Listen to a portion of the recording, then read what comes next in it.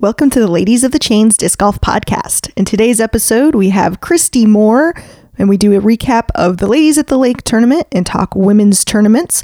Also back in the studio is recently crowned FP40 World Champion Kim Janola, and we talk courses and tournament formats. All right, time to talk ladies disc golf.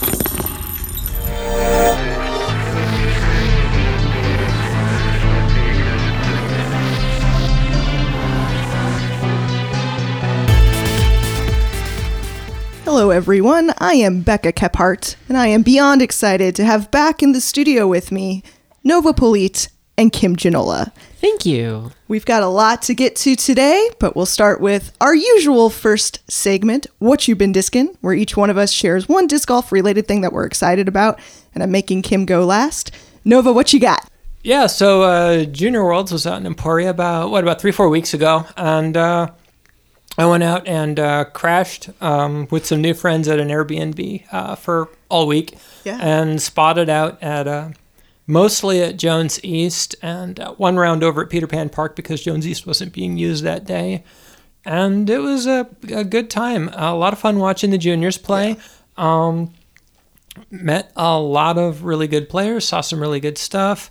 Made some interesting observations. It's like the 18-year-old boys, for the most part, they all just throw real far. Yeah. But then like the 15-year-old boys, which is like 13 to 15-year-old really, there is such a massive spread of developmental levels. Sure. Oh, yeah. For guys in that age group. Yeah. So there are like 15-year-old boys. There was one. He was 13, looked 18. Yeah. Throwing in the 15s. Right. And like on hole, 7, 8 at Jones East, like goes on this massive hyzer bomb all the way up and around everything. Yeah. And parks the basket around back on the backdoor route. And he's like 13 years old. Yeah. He's like 6'4". Yeah. And then it's like, I'm looking at it and I'm like expecting like adult. And I'm like, hey, that was a heck of a throw. And he's like, I know, great, right? Yeah. I'm like, oh yeah, child. Right. This is a child. Yeah. Well, but you got to carry the sign for the girls under 18. Oh yeah, that's right. That's Yeah. right. So so like the volunteers had been like assigned to Emporia Country Club on the last day. Partly to spot on the course and partly to carry those ridiculously heavy scoreboard signs because they are ridiculously heavy. I was wondering, they look heavy. No, you look at them. They look heavy to you. I was looking at them on a video and I'm like, that's like fiberglass or something or aluminum. Right. No, they're solid iron. No, seriously, like you could fight off barbarians with that thing. You just get it swinging in a big circle. It's like you're playing Dark Souls. But anyway, so I got to lug this thing around for the under 18s, Cynthia Ricciotti's card, which was awesome because it means I got to be like standing like 20 feet away when she canned the putt on her world championship. Yeah. And Dino, her dad, was right there, and he was inconsolable in like the most adorable good way. He was like blubbering. He could barely hold his phone up, and he's like, would you hold the phone? Yeah. And I'm like, okay. And and I hold the phone and she putts and he goes and he hug tackles her and I'm filming and I'm like, I'm over there going, this is the best. I'm trying not to cry too, because we're disc golf besties. So that made the trip worth it. So for me, I'm excited because I'm headed to Colorado in about a week and a half for a wedding. And I'm hoping to meet up with some of the Colorado disc golf fam, as well as my actual family that lives there. And Colorado is where I very first started playing disc golf. So I know I'll at least get to throw a little bit on what used to be my original home course. It has changed a lot in the last 14 years, but I'm excited to get out to Colorado and throw some discs. So Kim, what you got? Well, I've been pretty busy since the last time we talked. I know you could say that. Sorry.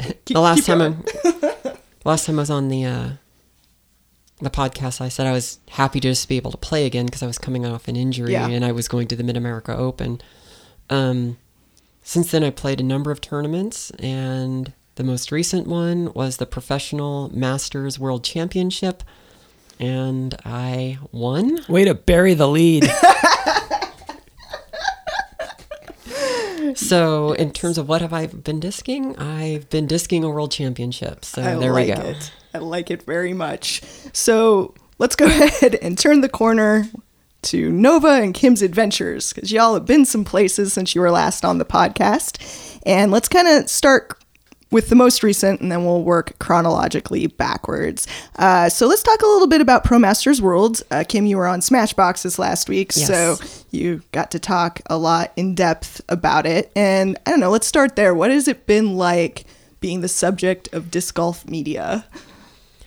Initially, it was kind of shocking just how many people wanted to talk to me. Sure. For example, after I won, Danny Lindahl from Dynamic Discs wanted an interview, and I have no idea if they did anything with that footage or not. But, I'm not sponsored by Dynamic, and they weren't necessarily covering the entire round, so I don't know, but there it was. There was an interview. And then, Ultiworld wanted some statements, and the PDGA wanted some statements, and then obviously Terry wanted me on Smashbox and stuff like that, so... It was, I'm not going to say shocking, because you win a world championship, people are going to want to talk to you, but I wasn't expecting all of it to come at once like it did. Yeah. So, kind of overwhelming a little bit. Yeah. So, the media attention was fast and furious, and the interesting thing is, I'm like a week out of that now, and it's gone. Right. So it was both literally fast and furious. It was just this massive string of media I had to do, and now things have returned to normal. Yeah, dang it. Terry and Johnny V scooped me. No, I'm just kidding. It's totally fine. It was a really, really good interview. And then Nova, you got a chance to do some videoing over Pro Masters Worlds with Terry on that final 9. You are correct. For the most part of the week, I had been caddying for Kim, which that is so much work. Yeah. I am a head case. Oh my God, so much. But I was looking at the timetable, and Masters women and Masters guys, FP40, MP40, were within just a few minutes of each other, which, if you know anything about videoing men's and women's disc golf, that means only one's getting filmed. I've got a horrible camera and a little stick to put it on. It has literally no zoom, no telephoto. Right. It's got a prime lens, so I've just got to pick my spots and frame my shots, which is fine. I was a still photographer way back in the day. Sure. But I knew Terry was working, and I didn't know the details of any agreement he might have with the KCFDC or the PDGA. Right. So I didn't want to step on his toes. So I reached out to him on Facebook, and I just sent him a message like, hey, Terry, if nobody's filming FP40, do you mind if I do?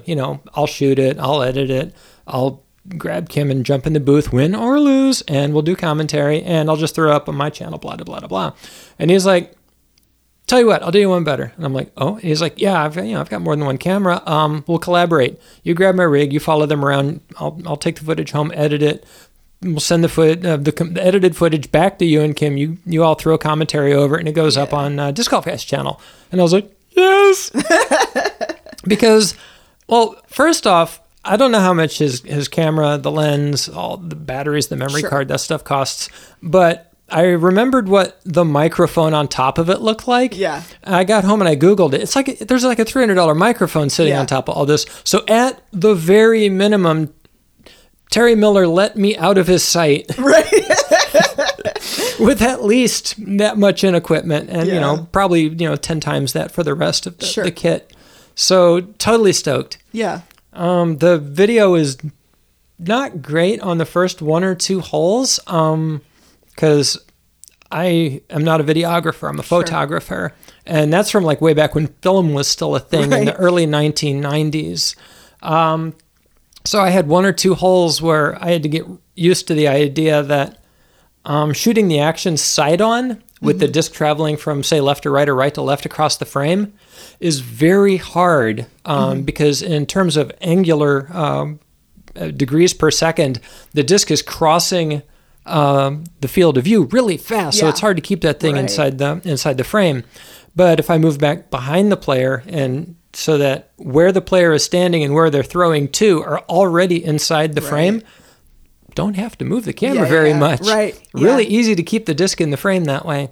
And if you watch the video, you'll notice that like holes 1, 2, 3, there's a couple times where I'm kind of flailing around a little bit, Sure. going, "Where's the disc? Where's the disc? Where's the disc? Oh God!" And thank you, Terry, for not editing that out. But after that, around hole 4, 5, 6, it really tightened up. Yeah, that's awesome. Well, doing commentary on that was a very interesting experience as I'm well sure. because, as I said on the Smashbox thing, some of this was not good golf on my part. Right. I'm watching my steps to the right, which Mm-hmm. is putting discs into trees or out of bounds Mm-hmm. or something like that. And like Nova said, win or lose, we were going to do commentary on Yeah. this. And so I'm watching the footage going, how am I going to speak to the fact that this is the world championship and I'm messing up left and right? It's like, look at your world champion. Look at all these mistakes she's making. So, I just had to commit to the idea that, well, let's just be honest with what I was feeling, what I Yeah. was experiencing. So, everyone has that moment where the nerves overcome Yeah. you and your golf is not as clean as you would like. So I was just going to talk to that Yeah. throughout the footage. Well, and I think sorry, go ahead. I made a very deliberate choice when we were doing the commentary. Was I knew that you could speak to what you were feeling and what you were doing and the results of your throws and stuff, but there was nobody to speak for Courtney. Yeah. Courtney McCoy. So I was doing my very best to like be her voice in the commentary. Like she's having the lead. She got 2 strokes on that hole. She's playing very clean. That was really smart golf. That was a heck of a run there for the birdie putt, and so on and so forth. Because I didn't want it to just be Kim, hey Kim, because Right. because that's not compelling video and it's not good journalism. No, and we have to be fair. She outplayed me for 6 of those Yeah. 9 holes. Like just outright outplayed me. Oh, for And sure. She took the lead and Whooped ya. seized it. Yeah. Yeah. So, Beat ya. I had the smallest opportunity to tie it on hole 9 and I was able to capitalize on that. And from that point on, it was back to sudden death. Right. And I just happened to have the better tree kick on the second hole, which gave me a clean up shot at a much shorter distance than what she had. And that was ultimately the deciding factor there. Yeah. So, speaking to Courtney's perspective, she played well in that Yeah. final 9, and we really need to recognize that. Yeah. So that kind of leads me to a question. Can you speak a little bit about playing with the same card for a world championship over 4.5 rounds? Obviously, the final 9 was just you and Courtney, but you played with the same 3 competitors on your card through 4 rounds. Can you talk a little bit about what that was like?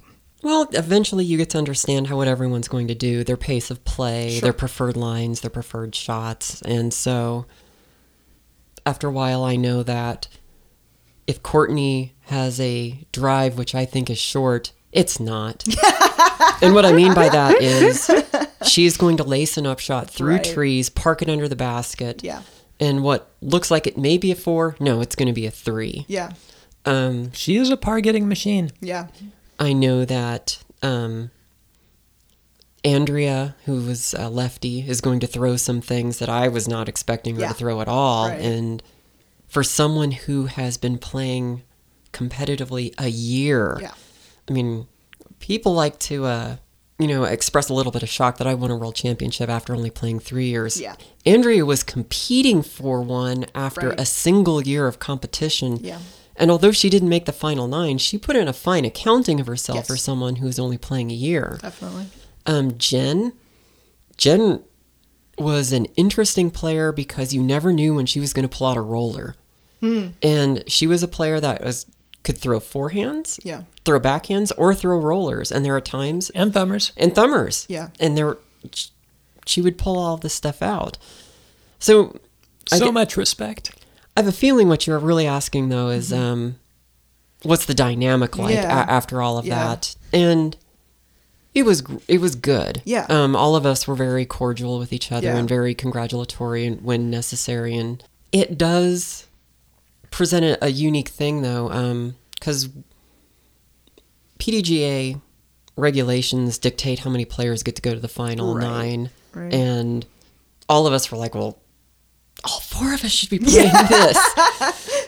We Kind of like you kind of became a team. You know, like it was why? your card. Why isn't Andrea and Jen playing this with Sure. us? And we talked to the PDGA officials. Yeah. I was like, come on, let's do this. And they're like, no, we can't make an exception. Once we make an Yeah. exception, then everyone wants an Yeah. exception. I have something to say to that, because I think that attitude is wrong-headed. Because when you're attempting to bring an underrepresented demographic into a sport, Yeah. like say, I don't know, women, Yeah.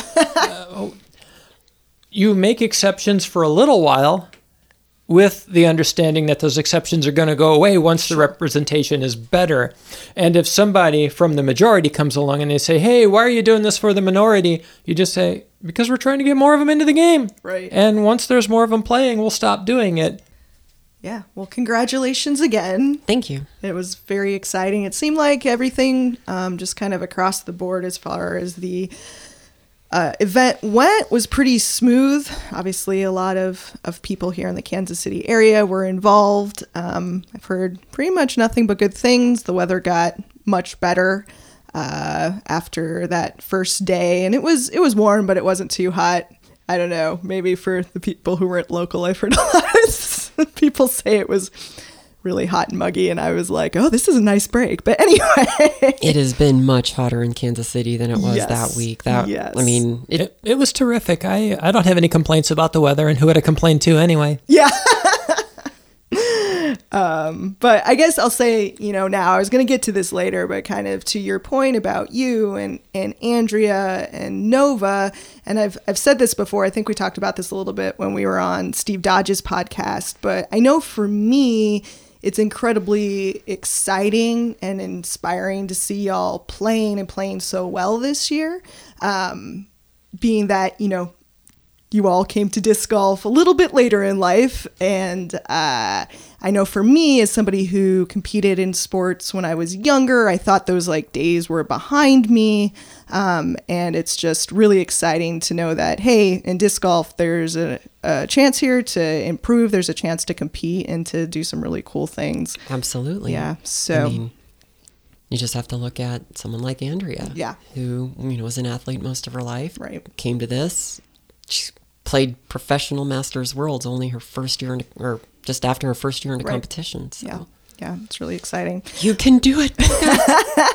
You can do it. Yes. But it's true, with the age protected divisions too, because when I very, very, very first came back to disc golf 2 years ago, that was one thing I was really excited about. I was like, wow, when I turn 40, there'll be this whole new opportunity for me, and maybe I could still be a professional athlete, and it's cool. I think it's neat that there's that opportunity, but there's also, high level of play. We certainly saw that at Pro Masters this week. Well, if you want to look at the viability of people who are over 40 in disc golf, look at the number of Masters men who play open men very, very well. Absolutely. Cam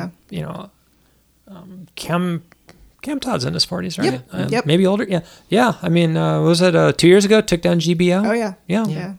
In style. I mean, and the same thing at the highest level of FP40 is there too. I mean, Elaine King Right. can hold her own Absolutely. in Yeah, FPO. yeah. Right. Des Redding, when she's healthy, Yep. Definitely. can compete in FPO. Yeah. So age protected doesn't necessarily mean Worse golf. worse golf. Yeah. No, not at all. Definitely. Really neat. All right. So let's kind of get to some of the other places y'all have been since we saw you or talked to you last, because this is a podcast and we can't see you. Anyway.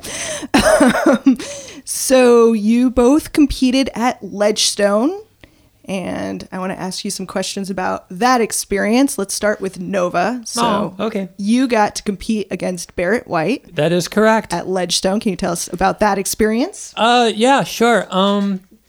I had never played with Barrett White before, never met her, and a lot of people who know her were taking me aside in person or on social media or here and there, and they're like, "Do you know Barrett?" And I'm like, "No, looking forward to it though." And they're all like, "She marches to the beat of her own drummer," or "She does things not the way everybody else does," or Yeah.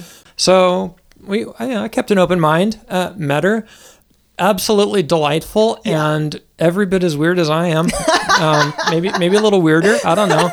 So I was just like, no, we got along like two peas in a pod as far as I can tell. Funny story about that. She and I were the only two signed up in FP40 as of like a week before the registration was to close.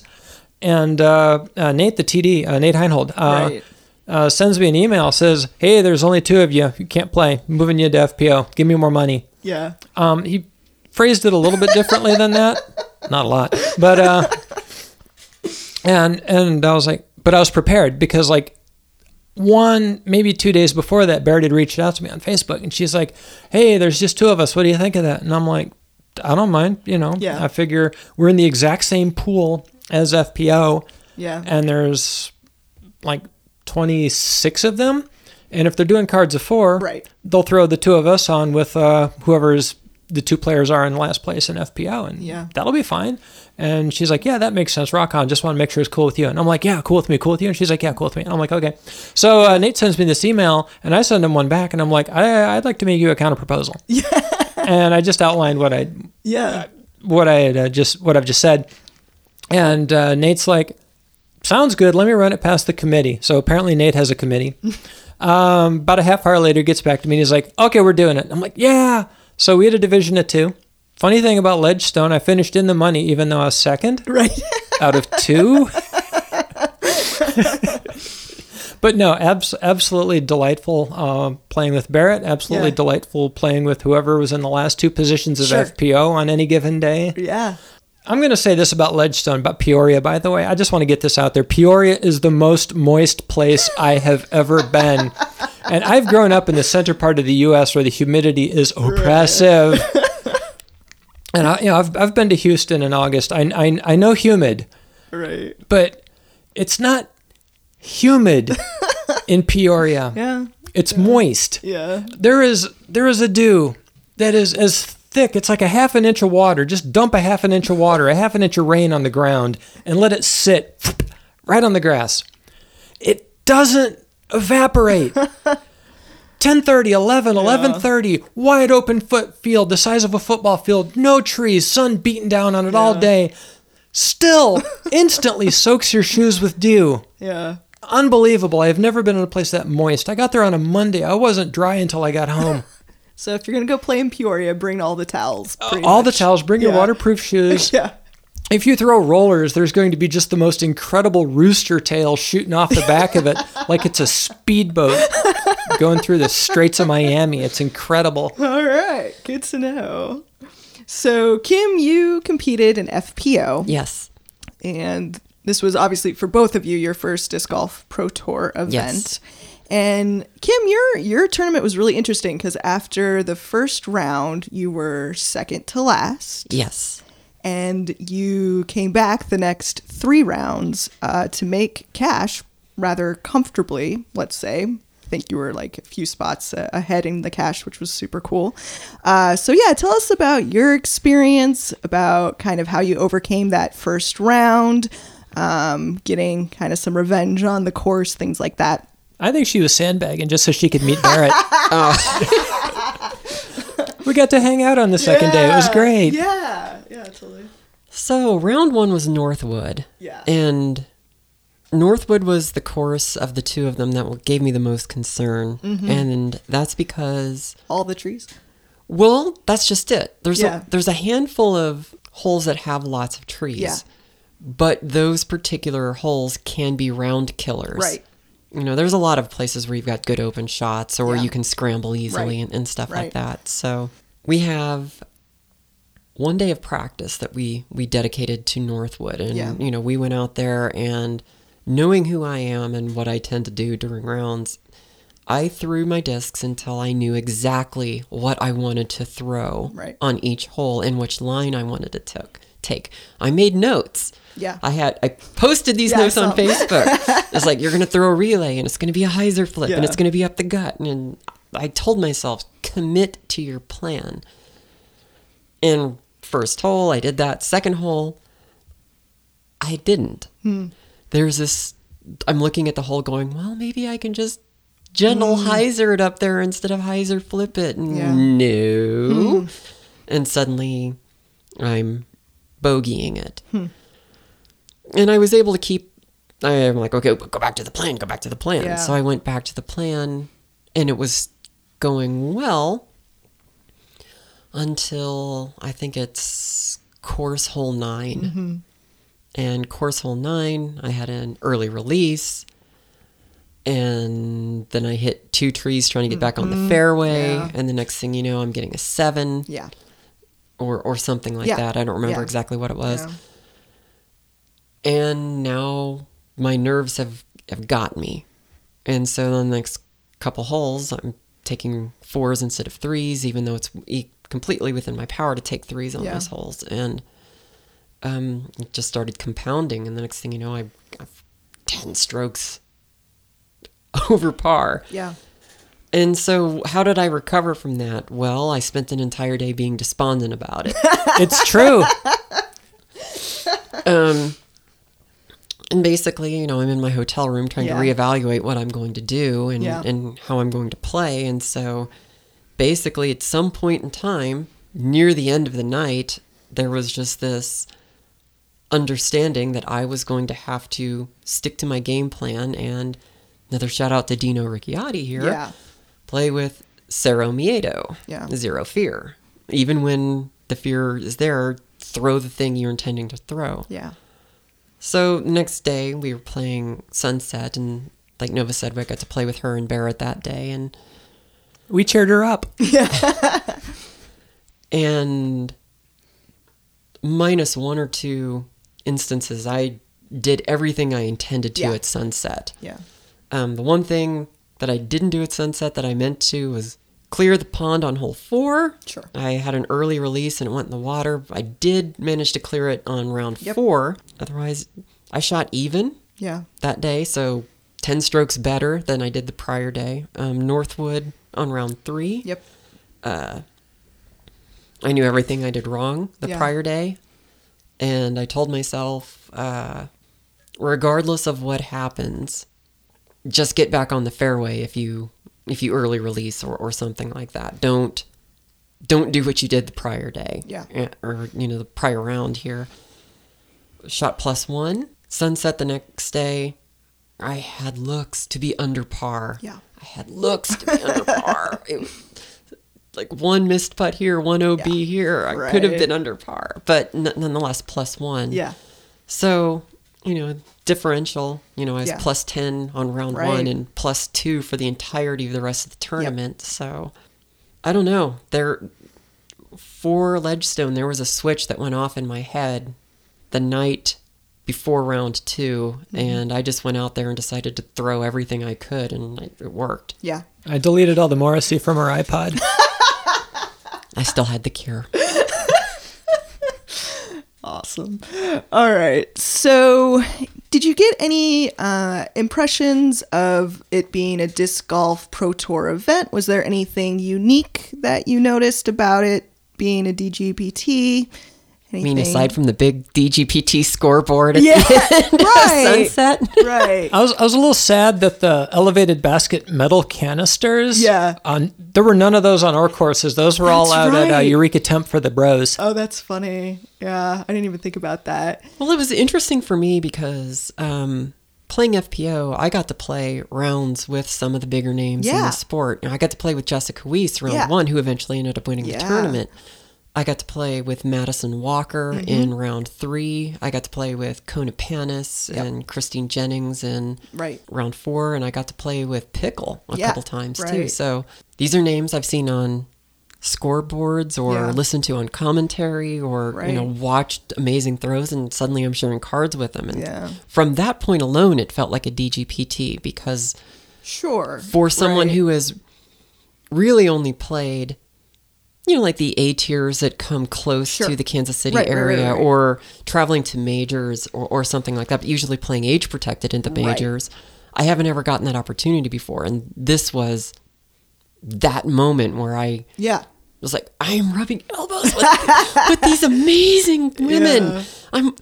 Oh my God, Jessica Weiss just piped a forehand up hole 17. Right. How did she do that? Right. Act like you've been here before. I'm just saying. Act like you've been here before. So yeah, it was He was great. Real quick, let's talk just a little bit about the Des Moines Challenge, your first FPO A tier. Yes. So do you want to share a little bit about that experience? Just, again, playing on cards with some of the bigger names for the first time. And Katrina Allen, Lisa Vegas. Yeah, and just kind of I don't know what that was like. Most of my memory of Des Moines is this was a brutal tournament. Yeah. And I know we're going to get into this a little bit more later in the segment, but we played 4 different courses in 2 days. Yeah. And, a lot of the standards for tournaments at the moment is you're playing the same course for every round, or maybe you'll switch off to a second course and you're only going to play 2. We played 4 courses in 2 days. And none of these courses are necessarily gimmies. Right. Some of them are easier than others, obviously. Ewing is an easier ask than Walnut Ridge. But, Pickard is a pretty big ask in and of itself. It was very difficult to try to prepare for that. Yeah. And to try to master that experience. And so I have to give all props to Katrina and Lisa and Sarah Gilpin and Holly Finley on that, because they went out there and they took those courses apart pretty well. Yeah. Katrina especially did very well at Des Moines, and it was kind of, I guess, humbling there to see that kind of skill in motion, because, you think you can prepare for this kind of stuff, and Des Moines is a little bit more local to me than a lot of these other players is. It's a bit of a road trip, but I could go up there and practice these courses. Some of these players are on tour. They come in, they have like a handful of days prior to the event, and they prepare and just shred it. Right. Do you think it was maybe then ended up being kind of a good warm up for the other tournaments to just kind of get that experience? I even said that yeah. I went up to Des Moines specifically as preparation for Ledgestone, so that I would try not to be overcome in the moment playing with some of these players in an A-tier environment with that much on the line. I didn't do so well in round 1 at Ledgestone. But I do think it was vital to helping me get through for rounds 2 through 4. Yeah, definitely. All right, so there's one other thing I want to talk about. I had talked on the last couple podcasts, about the Raymore Rumble, because it's one of my favorite courses and one of my favorite tournaments. And Nova, you've started a YouTube channel, and you invited me to come out to play from the short tees at Recreation Park, and it was maybe the most fun time ever. Seriously, I had a blast. I'm glad you were able to come, because I made that video. It was just a quick playthrough of the course, because I wanted to get it posted online in the week before the tournament, so that players who couldn't come could look at this on YouTube and just have a video walkthrough of the course. And I didn't want to play from the long tees and the short tees, because the course is split into 2 pools. So I was totally stoked that you were there to play the short tees for the video. And I like it so much. There's a few other videos out on YouTube of local Kansas City courses that I've watched over the last couple of years to kind of mentally prepare, and it's super helpful. And your channel's really fun. You've got a few solo rounds at some different courses around town, right? Missouri Western, Atchison, Jackson Park in Atchison, and Raymore. I've been making these round videos primarily in the run-up to local B/C tier tournaments. Right. Just so that there's sort of a built-in market for the video. I'm not 100% convinced that people want to watch an 18-minute video of me playing disc golf in the park all by myself. But if I go to a course where a tournament's about to be and make a video of the course and try to show off the course a little bit, and then throw it on the Facebook event page for the event, it gets views because people want to study the course or say, hey, what's going on with this? Yeah. And I think your most viewed video, because it's super fun, is you playing 9 holes with ultimate discs. Oh dear God. Yeah. It's so cool though. It's horrible. I didn't have the common sense to wait for a better day. I was out there on a day when the wind was blowing 30 miles an hour and gusting harder than that. So understable. It's crazy. Yeah, that's I think in the video I said something about just leaving my dignity on the tee pad and just going for it. Yeah. That video is just me with no dignity. Such a fun idea. I really like it. And all that work and prep paid off because your first round at the Raymore Rumble was pretty darn great. What was it, 5 under? Is that right? I think it was, I don't remember exactly. I think it was like 2 under. No, it was more than that. Par is really low. It's a par golf true. course. And I think there was only one par 4 out there. Yeah. In both rounds. So it's par 55, and I think I shot, I don't know, 53 maybe? Something that was 943 rated. Well, yeah. Super awesome. Yeah, we're burying the lead. That's I think that's what you wanted to get to, yeah. Awesome. All right, we're going to take a quick break, and when we come back, I'll have an interview with Christy Moore. We'll talk about the Ladies at the Lake tournament and some other really exciting stuff. We'll be right back. Looking for the perfect disc golf disc to take your game to the next level? Ladies First Disc Golf makes the disc selection process easy with an inventory of women's friendly discs.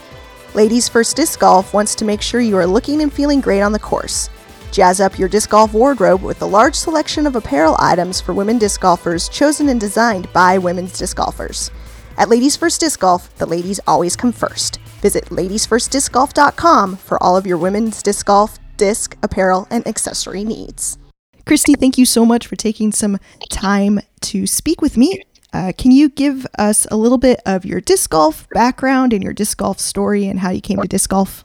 Sure. I mean, I started playing in 2001, but that was, of course, casually. Some friends introduced me. I probably played once every few months, maybe with them.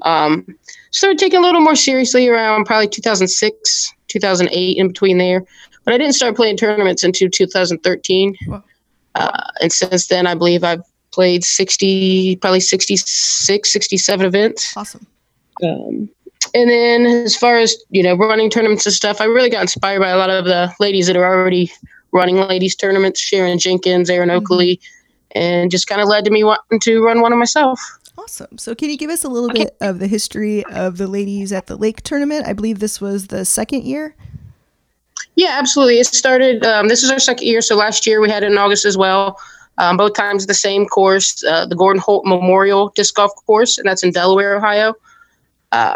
Like I said, it kind of spawned from a few years ago. We had a women's tournament there, Scarlet Open, which was ran by Sharon Jenkins. She lives probably a couple hours away from the course. So after a couple years, she moved it actually up closer to where she lives. Sure.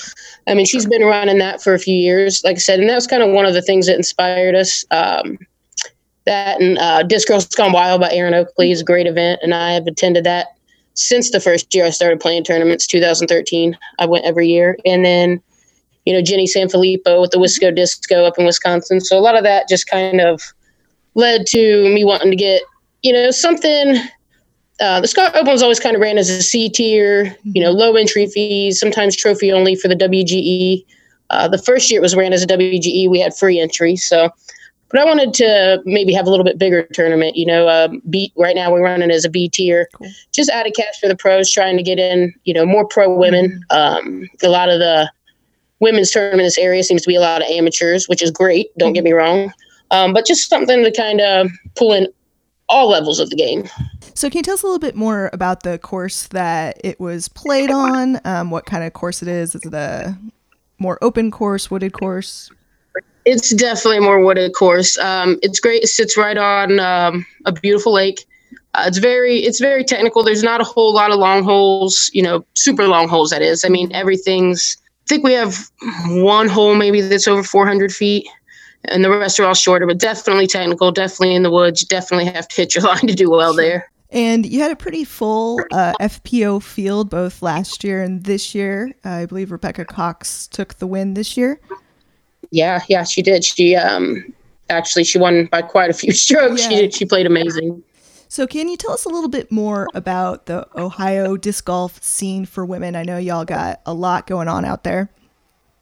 Yeah, we have a couple pretty active clubs. Our Columbus Ladies Disc Golf League is pretty active. We get anywhere from 10 to 20 women each week, and we do rotating courses every Tuesday. And rotate courses. We have a schedule posted on our Facebook page. The Dayton Ladies League has grown unbelievably in the last year. I I know for years it was just a few of them out there playing, and I know they get close to 20 on a regular basis almost every Tuesday. And they do fun stuff, like they also have like a partners night where you can bring, a friend, your spouse, kid, whoever. So, like once a month they do a partners night, or once a month they do a beginners night. So, and they, have somebody come out and do like a small clinic beforehand, usually work on one aspect of the game. So it's definitely growing around Ohio. For the longest time, I mean, our ladies league started with Lisa Warner and Maureen Miller, basically those two playing every Tuesday for years before, and then they get one or two ladies that would join them here and there, but it's definitely the biggest that it's ever been now. That's really exciting to hear. Are you planning on doing Ladies of the Lake again next year? Oh, yeah, absolutely. I think we're going to try to even grow it a little bit more next year. Eventually, our goal would ideally to be one of the only all-women's A tiers on the schedule. I think that's our end goal. So I think next year we're going to try to run it on the basis that, still as a B tier, but like it's an A tier with at least the $2,000 added cash and the requirements for the players back for AMs and stuff like that. Just to try to get, a lot of times, you take the A tier, like ladies who went and played an A tier the same weekend as our event. Even with it being an A tier, there being 2,000 plus added cash. Right. First place is still only taking barely more than Rebecca made at the B tier. Right. So, because you don't have to split, it goes to pro women and pro masters, not divided up over all the pro fields. So I think, women's only events could be great, to grow the sport for lower levels, because a lot of women feel more comfortable playing in women's only events. And then if you can get that support and get that added cash for the pros, and they come out and they're going to get bigger paydays as well, sometimes without having to travel near as far to get them. I think we need to get a lot more quality women's events out there. All the women's events are great, but I think we could definitely, there's a few out there right now that I think if put together could make an awesome, women's tour possibly. Yes.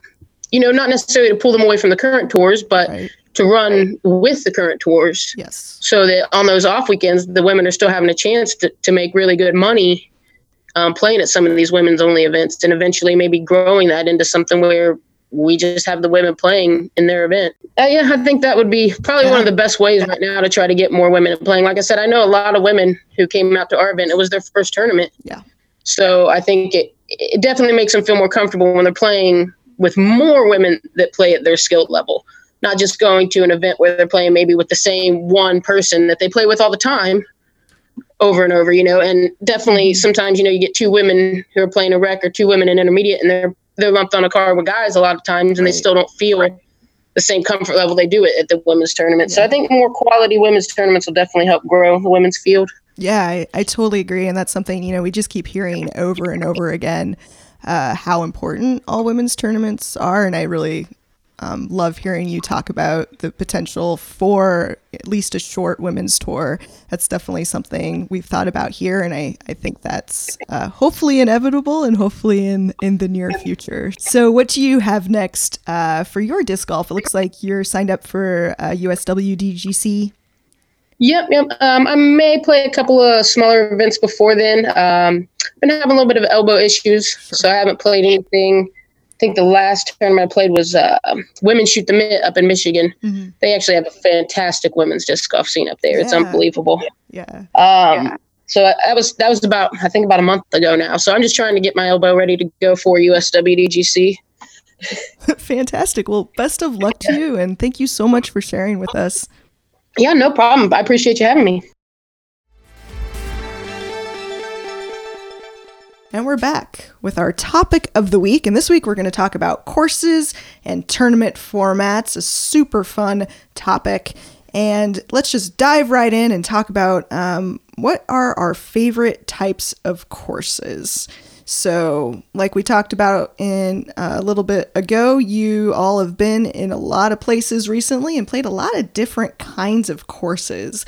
So Nova, let's start with you. What is your favorite kind of course? What gets you excited? I'm getting a lot of haters for this, but I like ball golf courses and I like park golf. I don't mind throwing around the walkers and the kids on the bikes and the scooters, and a lot of that is because I throw a little bit farish. Yeah. So a lot of these like local B and C tiers at like parks and stuff. Yeah. You can throw me in a card with like 4 guys of some division. Sure. And depending on the division, I'm either hanging with them or out throwing them, and because it's a park. Yeah. And that feels fine. If I'm going to be playing against Kim, then it's got to be a wooded course with steep inclines. And the reason for that is they get in her head so much. Longview. Yeah. I love Longview because Longview hates Kim. It's true. Longview does not like me. There'll be like a gap, like a 1 foot cheater gap off. It's not even the line. It's like the other side. And I'll just accidentally hit it and park the basket. Yeah. And Kim will like play right up the middle and hit like a spider web. Yeah. And drop 10 feet off the end of the tee That's pad. funny. That course hates her. Hates her. It seems like we all have those courses, right? Like, Yeah, Longview is my nemesis. yeah, like So- everyone has a course that just for some reason doesn't treat them well. And for others, it works out just fine. So, Kim, I guess we got a little bit of an idea of what you like and don't Well, like. you definitely know what I don't like. Yeah, what do you like? So this is interesting because a lot of players have asked me this, what are your Yeah. favorite courses, or, where do you like to play? And most of the time, I'm really ambivalent about this. I don't have a preferred course. I'm not going to say I like tight technical. I don't like a long bomber. I don't like a healthy mix. Usually the course is just the place I go to play. And I don't really have a preference. I know what I don't want to play. Yeah. And that's usually just because I can't play it well. And that's not necessarily indicative of anyone's style. For me, this is going to sound like bad, like Noah was saying. I like well-kept maintained courses. And that is... Yeah. So if the greens are manicured, if the tall grass is kept manageable or outright eliminated, if the area is scenic, these are things I'm going to want to play. Yeah.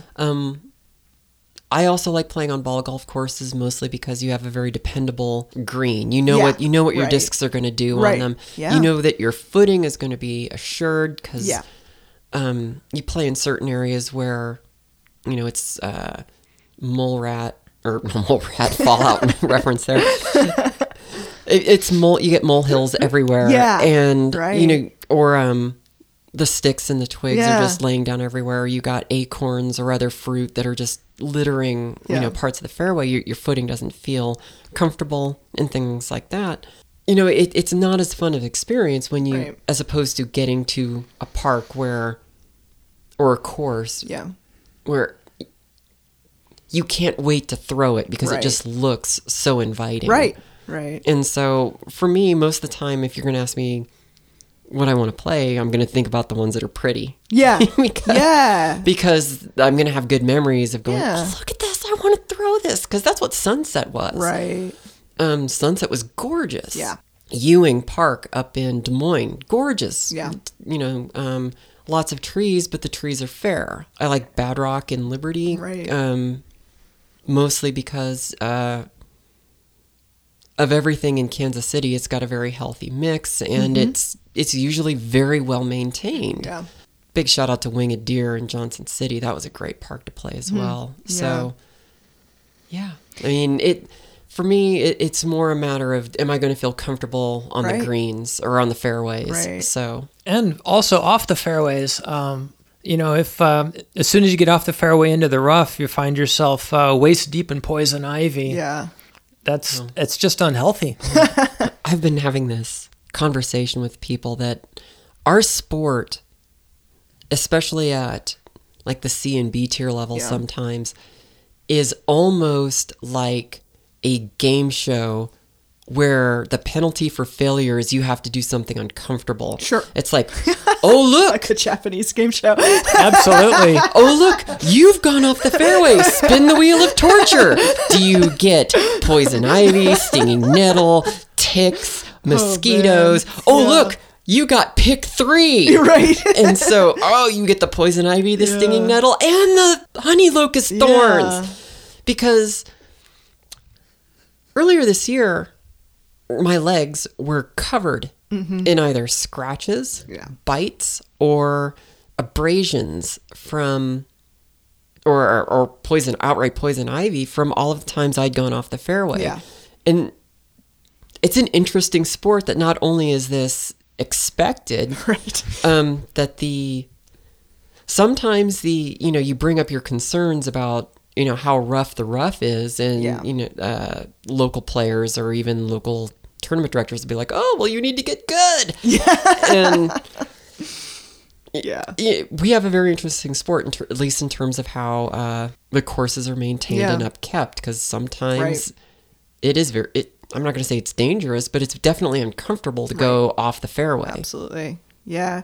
And it's interesting for me because I'm, still relatively new, though I just passed my 2-year mark. So now I feel like I'm sort of leaving the brand newbie life behind a little bit.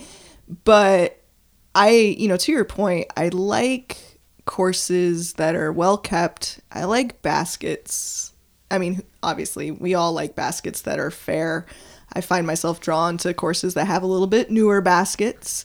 You don't like the Mach 3s. No, I don't like the Mach 3s. I have spent so much time putting on Mach 3s that I know how to do them. Sure. No, to be fair. Which is it's awesome when people come from out of town and they're like, "Oh God, Mach 3, I'm gonna die," and I'm just over here smiling. But there's a few holes at Recreation Park that I really like. I'm finding I really like holes that have kind of open fairways and guarded greens. I really like that shot of kind of having crash into the trees and then find your way to the basket. I think for where I'm at, I kind of rather have the challenge there than off the tee. More so than, your tunnel shots and things like that. The elevation change is really fun. I obviously really like throwing downhill, but I'm okay throwing uphill too. I think that brings in some other skill sets, and it's just a different shot. And the more I play, the more I definitely crave those variety of shots. But I still very much like park golf for that reason, because I'm still learning. And as much as I love disc golf, I hate looking for discs. It's not my favorite part of the sport, certainly. That's one of the things on the wheel of punishment. You're right. Lost disc. Come play disc golf. It's great, guys. You went off the fairway. Spin the wheel of punishment. I've been really good at finding discs lately, though. I feel like I've had enough practice that it's getting one of the easier, things. Kind of a shout out to Dos Loomis here. Yeah. Local Masters player. Yeah. Has said that a good course will take you out of your comfort zone. Yeah. That it's going to challenge you to find your better golf. And to a certain extent, I do agree with that when we're looking at championship level courses. Absolutely. One of the things I wanted to make a distinction between is there is a big difference between a course you want to play on a big tournament and one you want to play recreationally. Yeah, that's a really good point. One of the things I'm going to look for in a recreational course that I'm not necessarily going to be as critical of in a bigger course that's going to give me a caddy book and there's going to be videos showing me where to go and stuff like that, and is how good is the signage? Yeah. How good is the navigation from hole to hole? Are these things clear? If I pull up the course on Disc Golf Course Review, showing up there for the first time, am I going to be able to find my way from hole to hole without too much trouble, or am I going to get lost wandering from here to there? So Kim hinted at this a little bit earlier. I wanted to talk about tournament formats. Again, I'm still pretty young in my competing career here, and I'm really excited because I'm signed up for my very first A tier, and it will be the first time that I play a tournament that is just one round a day. I've always played, your C tier 2-rounders type situation. So for y'all that have been out there more... Is this the MAC? This is the MAC. This is the MAC. I'm very excited to be playing the MAC. Well, those are long courses, so I think you're going to be really glad to be only playing one round a day. Yes, absolutely. Well, and I think, like to your point, when I'm looking at tournaments to play, if it is... for me personally, like 24 holes per round or something crazy long and it's going to be 2 rounds, I'm just not up for it right now, Oh, of course. Yeah, but yeah, do you have a preferred tournament format? Let me kind of phrase it in a couple different ways. So if you're traveling, let's say, to a tournament are you more inclined to be happy if it's, let's say, 2 rounds on Saturday and 1 on Sunday because you feel like you get the most bang for your buck? Or are you still looking for a particular format when you pick tournaments? It really depends on what courses we're going to be playing. I brought up the Des Moines Challenge. Yeah. Its name is the Challenge, and it is meant to be a hard tournament. You know, it's one of the things that the tournament director said up front is, we know this is hard. It is meant to be hard. Playing 4 courses of that length and of that difficulty in the span of 2 days, okay, I've done it once. I would not want to do that every single time I travel to an event. Most of the time, I would prefer to play a single round in a day. Yeah. It gives me enough time to focus all of my energy on that one particular course. Right. I'm going to be able to evaluate what I did and then physically recover from it before I have to attack it again the next time I see it. And that's provided I'm playing that course again. You know, like something like the Glass Blown Open, you play 3 rounds over 3 days, but unless you're playing MPO, you're still playing 3 different courses. Playing 2 rounds in a day is a challenging ask. Yeah. Especially if you've got, say, like 98-degree weather, the humidity is beating down, you're trying to stay hydrated and stay fed, but not overdo it. Yeah. And you're pulling your equipment, if it's on a cart or a backpack the whole time. This can be a very physically challenging act, at least in terms of your endurance, to be able to play your best golf the second round. So, given my choice of format, I'm going to say, give me 1 round a day. Yeah, I agree. What do you think, Nova? 1 round a day feels like a luxury to me. And there are trade-offs though, because if it's 4 or 5 rounds at 1 round a day, that means that's extra hotel time, extra restaurant meals. Right. But on the other hand, you get more recovery time in between. But it also allows more time for something that is happening at the larger tournaments, which is time to go to the various parties, time to go hang out, time to do things. Because I've been to some A tiers where it's like 2 rounds on one day and say 1 on the next day, or 2 rounds one day, 2 on the next day. And then they're like, okay, but Saturday night we got the players party and we got the beer and we got the beer pong and we got some beer and there's beer. And we're also going to have beer in our beer while you beer so that you can beer. And it's like, it was 90 degrees out there. Yeah. It's 6 o'clock. I'm done with the shower. I'm ready for dinner because lunch was the sandwich that I was able to scarf down while driving frantically from one course to the other course across town with my GPS in my lap. Not ready to go have beer. Right. No, ready to turn on History Channel and collapse in the hotel room. I'm so sorry. Yeah, and that's something that I do want to address in terms of, am I okay playing 2 rounds in a day? Yeah. I am. Right. If, the courses are relatively close to each other and, their combined distance doesn't make it a terribly exhausting day. Yeah. I mean, I'm not going to say no, there aren't times I want to play 2 rounds in a day. Yeah. I'll take the luxury of 1 round in a day, though. Well, and everything, is kind of, every tournament is different, and there's advantages and disadvantages, like the MAC that I'm playing that we talked about. That's going to be on 3 separate courses. So I'm not going to get a chance to, fix something in tournament like I would at a tournament that is 2 rounds at the same course. But, then I get to play 3 courses. So it just depends. Every situation's a little bit different. Yeah, and that is one of the trade-offs. Mm-hmm. I mean, if you're not repeating a course, psychologically speaking, you have to leave whatever baggage from one course behind to attack the next one. You don't get another chance at it.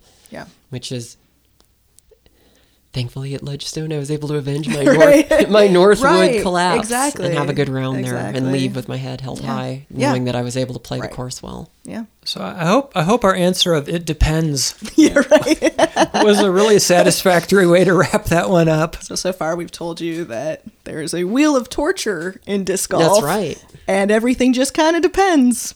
Excellent. Well, and it's just a very subjective topic. Everyone's going to have preferences. Absolutely. Some players are going to want tight technical courses that demand accuracy off the tee and demand accuracy on the fairway. Right. Some, like you said, you'd like to have a bomb shot off the tee, but then have the technical aspect of it getting to the green. Right. So, Yeah. There's definitely room for everyone to have a say and a preference in this. Good talk. So now let's transition to talking about the FPO tournament wrap-up segment of our show. And I want to start with the European Championships that happened a couple weeks ago. There is some really amazing stuff happening internationally with disc golf. Obviously, disc golf's been growing worldwide for quite some time now. And in some certain areas, especially, it's growing like wildfire, like Finland. And the wall of blue, Simon, the wall of blue. It's just crazy. So at the European Championships, we had another battle between Evelina Salonen and Henna Blomroos, which has just kind of been the story of the season in Europe, is really those two. They're 18 years old, and as of the last ratings update that just came out, they are 954 and 952 rated, which is high. It makes Evelina, I believe, the 5th highest rated woman in the world right now, and Henna is 6th. And they're very young, and it would be great to, see them get to compete a little bit more here in the States for sure. I love watching some of the courses in Europe. Oh yeah. I love watching the women play them. I love watching the men play them. There is some beautiful scenery on golf courses in Europe. Yeah. Well, the reason for that is they don't do mixed use parks over there. Right. Yeah. There's no dodging the baby strollers and the rollerbladers and everything. Yeah.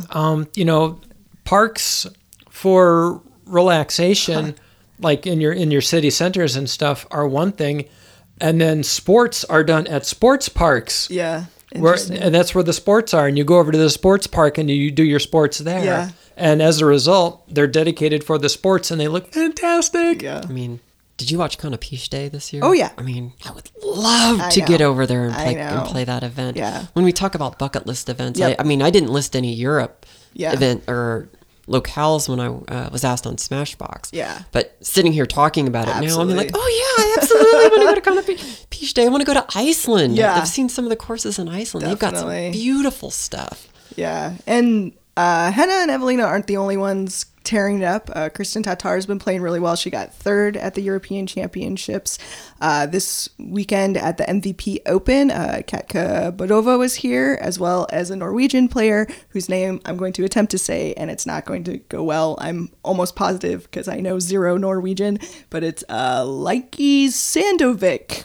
That was maybe close to what her name is. But always cool to see international players here. And certainly to your point, we should go over there too and check out some of the great disc golf. So I'm hoping to do an international episode of the podcast soon. Certainly some time barriers and language barriers to get over, but we'll figure that out. So this weekend was the MVP Open, which I was keeping a very close eye on. And Sarah Hokum just tore it up. Shredded. Oh my that gosh. course. It's super consistent. This will be in my Ultiworld article that'll probably come out tomorrow, but I did some looking at her stats and some number crunching, and over the last 50 rounds that she has played, she's played 970 rated or above in about half of them and had 3,000 or higher rated rounds. And she's just been incredibly consistent. I don't remember what the floor of those ratings were. I think it was in the 920s. Just really, really, really going into Worlds, certainly very, very hot. 2 words. Yeah. 2 words. Yeah. Paige Bjerkes. Yes. Holy cow. What a season she's having. Yeah, I mean, to decide to stay out on the road, take a semester off of school, and then come in second at Maple Hill, that's a pretty good week, right? Some good affirmation there.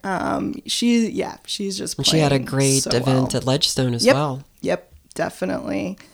some really good play across the board. Lisa, I want to give a go ahead. particular shout out to Holly Finley, who had a really good round 3 Yes. at Maple Hill this Yep, weekend. she tied for the hot round with Sarah, which was really good. Holly and Paige Bierkes were on the mic on commentary for the third round, and they did a really, really good job. They're both excellent commentators. Hopefully we'll get to hear from them some more. But yeah, Lisa Fakis had a really good tournament too. She took third, second round, 100% circle one putting. That'll help.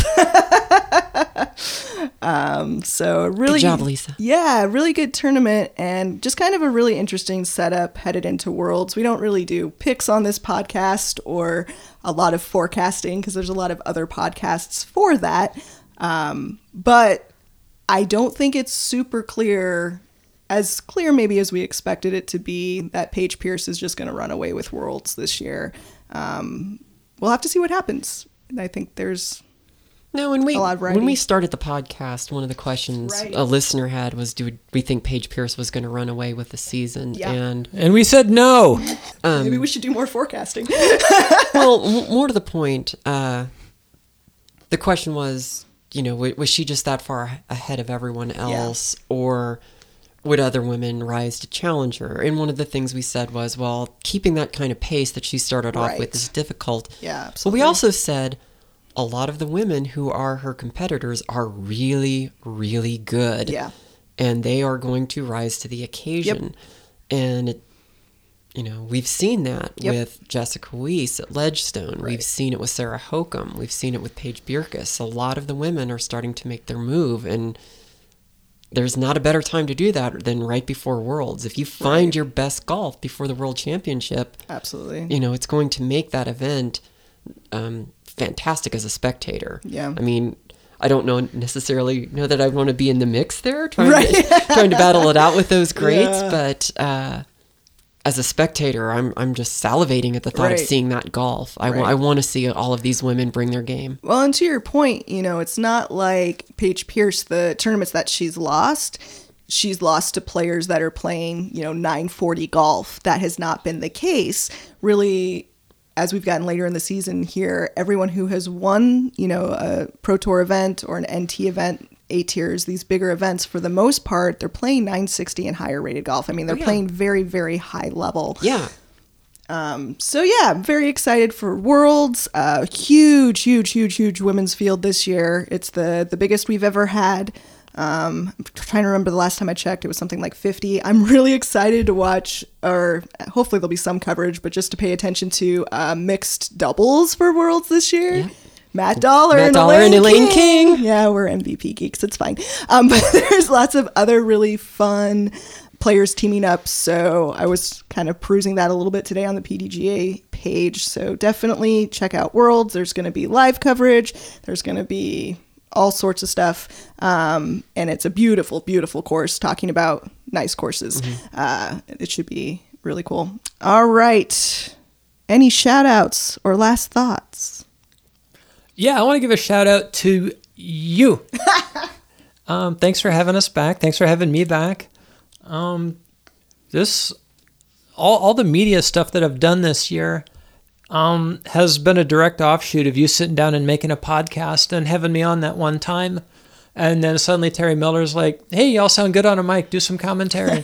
And then I'm like, maybe I should make some video too. And then I'm like, maybe I should make some video like near where Terry is. And Terry is like, no, use my camera. And I'm like, okay, this is all because you sat down and decided to make a podcast. So shout out to you, Becca. Well, thank you, Nova.